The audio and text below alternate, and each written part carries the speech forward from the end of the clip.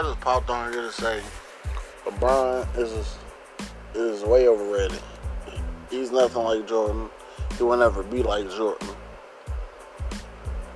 To me, LeBron gets too much credit. He hasn't done as nearly as much as Jordan has done. I mean, they complain LeBron have this, LeBron have that. That's a lie. LeBron had Kevin Love.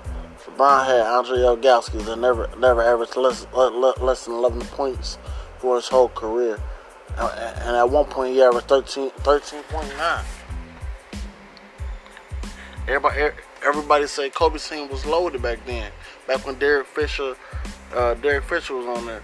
But him and LeBron had the same thing. And he carried his team. Did LeBron carry his team? No. He had to leave and go to the Miami Heat because he's trash. Jordan never left his team because Jordan stuck it out. And he overcame his obstacles. And he got them a championship. Something that LeBron will never be able to do.